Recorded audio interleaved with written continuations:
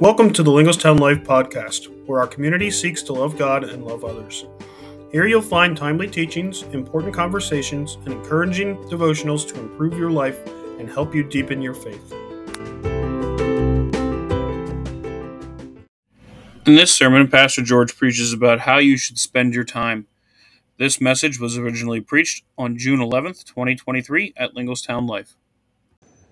I'm doing my best. I've been, all congested from all that smoky air and stuff, but I'm going to try and get through this message today. And I just want to give you a quick heads up to some things. First of all, this is the next to last message, okay? It's really starting to feel real about retiring and not leading you here at Lingostown Life.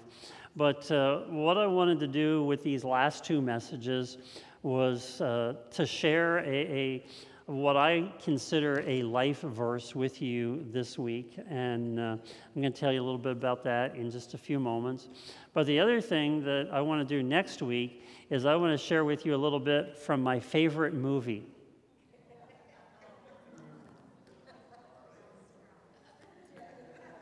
I don't know whether those are groans out there or what, but but next week,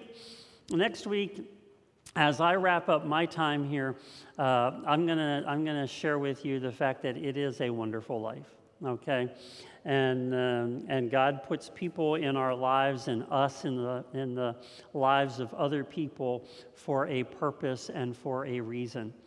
And so I want you to, I really hope that you'll be here to hear that and share in that time as well. But and if anybody watched the first service or listened to the first service, you may get an entirely different message, because literally I have what's on your sermon outline on my notes this morning, okay? So this is a real test of my preaching ability this morning, not to have it all scripted out ahead of time. So, approximately 30 years ago, I got a phone call. I got a phone call from another pastor who said, I want to meet with you and I want to share with you about something that God has told me. Well, the guy who called me actually grew up on my street in Lewistown. He actually grew up with my brother, and I will just put it this way. He and my brother and a number of other boys from that neighborhood, they were definitely not the kind of kids that you would ever consider becoming pastors, okay? So anyway, Mike Bailey called me, and Ted could tell you the story about Mike Bailey, but Mike was the farthest thing from a pastor when Ted met him, but anyway, Mike calls me up and he says, George, he said, I need you to come and meet with me, because I want to share with you a little bit about the homeless shelter here in Lewistown. Now, we were living in Juniata County at the time, and I had grown up in Lewistown, and when I grew up in Lewistown, I didn't know that anybody was homeless, so I didn't even know we had a homeless shelter. And so I was rather intrigued. There's no homeless people in Lewistown. You probably think there's no homeless people in Lingostown, okay? We don't think about the fact that there are people who are homeless. We don't think about the people who are living in their cars. We don't think about the people who are living on the streets. We don't think about it until it's literally right in our face. So I sat down with Mike. I think we had lunch someplace, and Mike got out his Bible and he started to share with me these words from Isaiah chapter 58. And I have to tell you, after having been raised in the church, after having gone to college, after having gone to seminary, after having been a pastor for probably 4 or 5 years at that point, I don't think I had really ever paid attention to Isaiah chapter 58. But when Mike sat down with me that day, he's like, George, he said, this is our calling as pastors. This is our calling as churches. This is our calling as disciples of Jesus. And so Mike read this chapter to me and explained what God had been saying to him from these words. And that's what I want to do with you today, because I think from that conversation, it really began to transform my life, and I think in turn my ministry as a pastor. So I want to read beginning in verse 10 of Isaiah chapter 58. And I'm not going to be able to go back and read the whole chapter to you this morning, but after today, I hope you'll take the time to read it. But this is how it goes. If you spend yourselves in behalf of the hungry and satisfy the needs of the oppressed, then your light will rise in the darkness, and your night will become like the noonday. The Lord will guide you always. He will satisfy your needs in a sun-scorched land and will strengthen your frame. You will be like a well-watered garden, like a spring whose waters never fail. Your people will rebuild the ancient ruins and will raise up the age-old foundations. You will be called repairer of broken walls, restorer of streets with dwellings. So after Mike shared this passage from Isaiah chapter 58, I bet you it's a verse that you haven't really taken the time to spend a lot of time in, but after he shared it with me, I got involved in the shelter services in Lewistown and served on the board, eventually became the board president, led the church that I was serving at that time to actually buy a house that was literally next door to our church and turn that house into a transitional shelter, because when people leave that shelter, they need some way to transition from homelessness to back into a regular housing situation. And so we had the opportunity to see that house.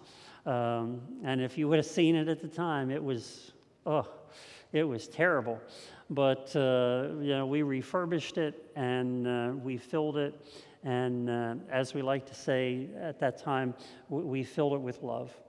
And there was a family that came in and made that transition from homelessness back into a normal living situation. And that was something that was transformational.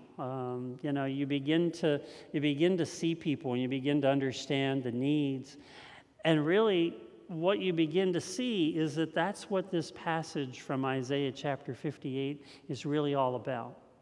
It's about us recognizing that we have a call upon our lives to care for the needs of others in our community. So let me go back to this passage for a minute, because I think it's important for us to sort of put it into context, and that's what I want to do right now. So to put it in its fullest context, we have to go back to Genesis chapter 12.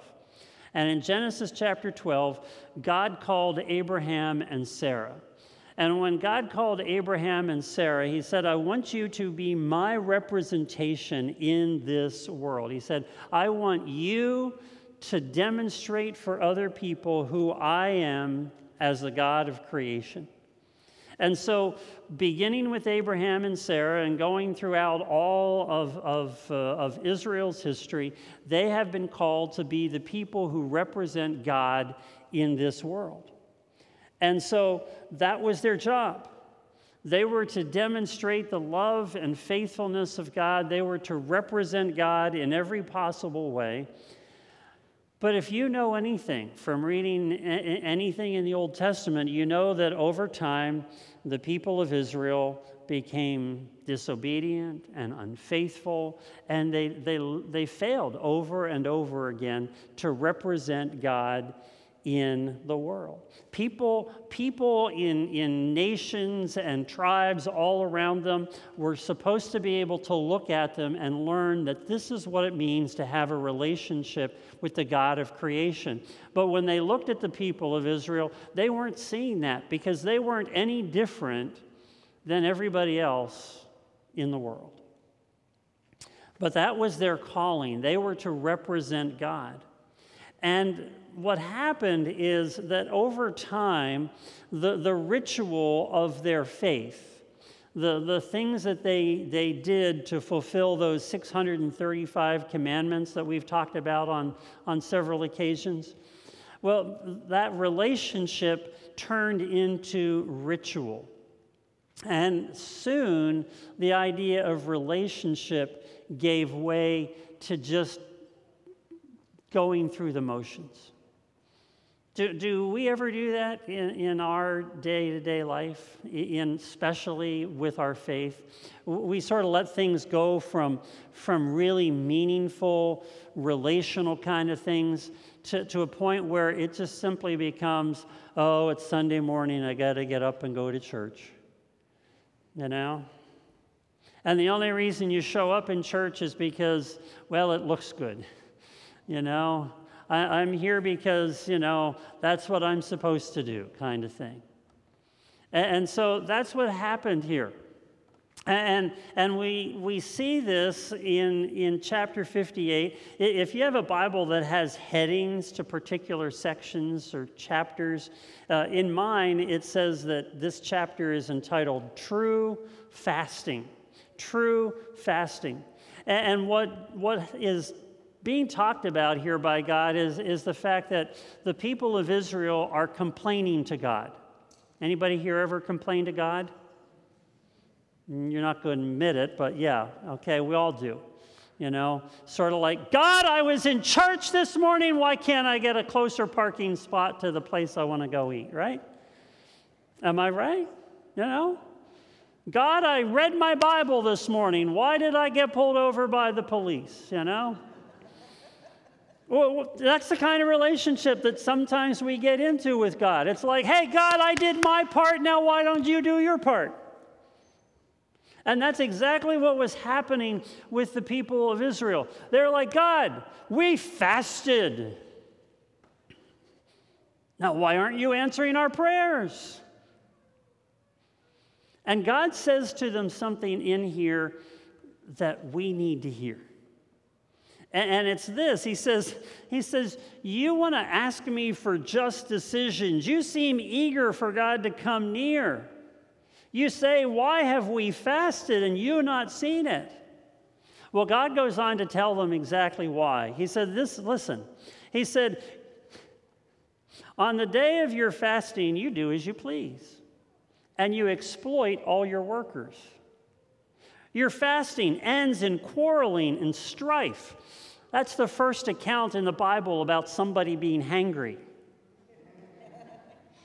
You don't want to be around me when I'm hangry, right? Okay? But when these people are done fasting, they're hangry. And as a result, it says that they're quarreling and there's strife. And listen, and in striking each other with wicked fists. That's some pretty serious hangry. Okay, you cannot fast as you do today and expect your voice to be heard on high. Then in verse 6, he gets into the nitty-gritty. He says, is not this the kind of fasting I have chosen? To loose the chains of injustice, to untie the cords of the yoke, to set the oppressed free, and to break every yoke? Is it not, listen, is it not to share your food with the hungry and to provide the poor wanderer with shelter? When you see the naked, to clothe them and not to turn away from your own flesh and blood? So you see why Mike was so passionate about reading that passage and recognizing the calling that we have on our lives to care for the very basic needs of people's lives. But the problem for the people in Israel was that they had neglected all of that. They were going through ritual which had no meaning, and they were going through this ritual, and eventually it turned into abuse and neglect of other people. That exploiting of workers, the quarreling, the strife, the striking of each other. What's interesting is that God also tells them what they need to do. And that's where I began this passage in verse 10. He says, if you really want to understand what will move the heart of God, this is it. Spend yourselves on behalf of others. And then he goes through that list. On behalf of the hungry, the oppressed, and he can go on and on and on talking about this. You see, the solution to the problem is that you and I need to spend ourselves on behalf of others, and in particular, on behalf of the oppressed in this world in which we live. Now, I think what's interesting is that this understanding of the heart of God that is being demonstrated here gets carried on throughout Jesus' ministry and throughout the New Testament and the early days of the church. If we turn to Matthew chapter 25, there's a familiar parable there that we all know, whether we read it very often or not, but it's the separating of the sheep and the goats. And in that passage, there are these people who look at Jesus and say, when did we see you hungry and thirsty? When did we see you naked? When did we visit you in prison? And Jesus says to them, he says, when you did it to the least of these, you did it to me. And then there's that other group, the goats, and they're all like, well, if we would have seen you, we would have gladly done those things, but we didn't see you. Why didn't you see me? I'm right here. I'm right here. I'm in that man. I'm in that woman. I'm in that person that lives across the street from you. I'm in that person that you pass by on the sidewalk every day. I'm here. How can you miss me? What's fascinating is that so much of what Jesus said in his mission statement comes through here in Luke chapter 4, verses 18 and 19. You have those verses up here on the screen. Remember, this is Jesus, and it's fascinating. Jesus is quoting the prophet Isaiah again. There's a whole section here in the middle of Isaiah's prophecy that can challenge all of us today. But this is Jesus borrowing the language from Isaiah about what his mission is all about. And listen, Jesus never mentions the church. He never mentions singing hymns. He never talks about sitting in rows. What's he say? He says, the Spirit of the Lord is on me because he has anointed me to proclaim good news to whom? To the poor. He sent me to proclaim freedom for who? Recovery of sight for whom? To set the oppressed free, to proclaim the year of the Lord's favor. This is Jesus' mission. And if it's Jesus' mission, it needs to be our mission as well. It needs to be our mission as well.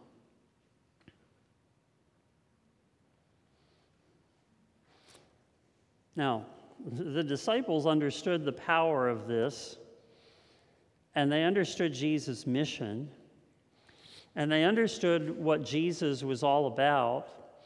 And so John, one of those disciples who wrote 3 little letters that are right at the end of our New Testament, he wrote this in 1 John chapter 4, verses 19 through 21. And it says this, we love because he first loved us. We love because God first loved us. And then he goes on and he says this, and I think this is very similar to what God was saying to the people in Isaiah chapter 58. Whoever claims to love God yet hates a brother or sister is a what? Is a liar. For whoever does not love their brother and sister whom they have seen cannot love God, whom they have not seen. And he has given us this command. Say this with me. Anyone who loves God must also love their brother and sister. And so that's become sort of my passion as a pastor. And, you know, doing all this reminiscing. So when we were serving in Juniata County, not only did we get involved with the homeless shelter, but there was one summer where there was a whole influx of folks from Central America who moved into Juniata County. You don't find a whiter, less diverse community than you do in Juniata County, and suddenly people who spoke Spanish were walking in, and they had no way to communicate with anybody. They were working at a local factory, and they were working hard. And the need was presented to us, is there any way that you can help us with these kids? Their parents go to work during the day, and they need something to do. And so we began feeding them lunch every day. And we started feeding them lunch, and we recognized that one of the other issues was that these little kids didn't know a lick of English. And so we started very basically trying to teach them how to learn English words. I still have this picture of my daughter Rebecca sitting there, and I think the reason she loves Spanish today and can speak Spanish fluently is because of that experience that she had as a little girl, trying to help other little boys and girls learn how to speak English. We, after a few years, we moved on to Schuylkill County up to Valley View, and when we were there, there were lots of opportunities and ways to get involved in the community. Sadly, one of those things happened through the death of a young man. Young man's name was Jeremy, and he was one of many victims of underage drinking. He wrapped his car around a tree because he couldn't make a turn. And that was sort of just something that broke my heart. Why are we pouring this poison into young people? Why are parents allowing these kind of things to happen in their homes without any thought about what these kids are going to do when they hop in the car? Jeremy was a high school kid. Had his whole life ahead of him. So I got together with Becca's mom and a number of other people in the community, and we started recognizing somebody has to speak up. Somebody has to hold people accountable. Because this is what it means to love your brother and sister. And so we developed a community-based effort to try and make people aware of the whole issue of underage drinking. We did such a good job of it, the state recognized us, the Pennsylvania Liquor Control Board and the Pennsylvania Department of Transportation. You know, we saw a need and we tried to respond to it. Came here, and you know, there's this big city. We got lots of needs here, and we've tried to recognize those. Just one simple one is what we did down at Ray's place. You know, when we decided that we were going to be a church in 2 locations, we recognized that one of the things we needed to do was ask people in the community, what's the greatest need? And so we asked Dr. Willis, the superintendent down at Susquehanna Township, and she's like, well, the biggest need is for kids to learn how to read and to improve in their reading skills. And so we said, well, that's pretty easy. We can handle that. And so we continue to help kids to learn how to read week in and week out. Why do we do that? Because he first loved us. And the way that people know that God loves them is when the people of God actually act like the people of God and act like God and care for other people. I'm sure you've heard me say it over and over again throughout my life. You know, I think I learned from my mom that you always are called to serve people. Whatever opportunity you have, you are called to serve people. And so we hearken back to the way we began the service this morning, thinking about how are you going to spend your 525,600 minutes of the year that lies ahead of you? And to go back to Isaiah, how are you going to spend yourself on behalf of people? You know, every once in a while I hear from people, hey, you know what, we ought to just shut down our online service and then people will come back to church. Well, poo on that. Because after the first service today, I got this text message. And it says, hi, Pastor George, I know you are busy between services, but I just wanted to tell you how much I enjoyed your sermon today. I have really been trying to think of ways I can volunteer within the church and community, so this was very meaningful. That's what it's about, folks. It's not about sitting here on your behind. It's about getting up. It's about going and doing the things that break the heart of God, that hopefully break your heart, that make you passionate enough to say, I need to do something.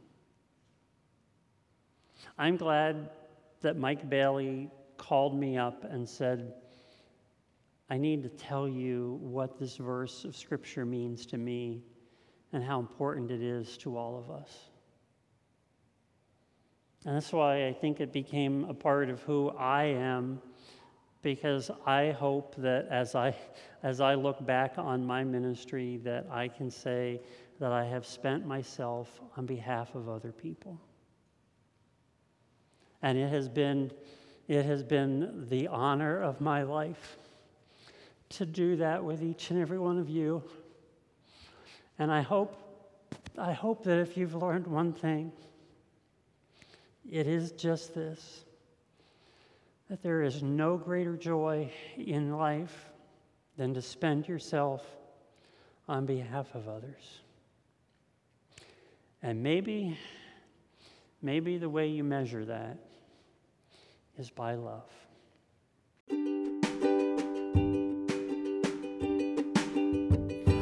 Thank you for joining us on the Lingostown Life podcast. If this message was meaningful to you, we hope you will leave a review and share it with others. If you want to know more about our church or would like to attend a service or community event, find out more on www.lingostownlife.org. God bless you, and may you go forth and love God and love others.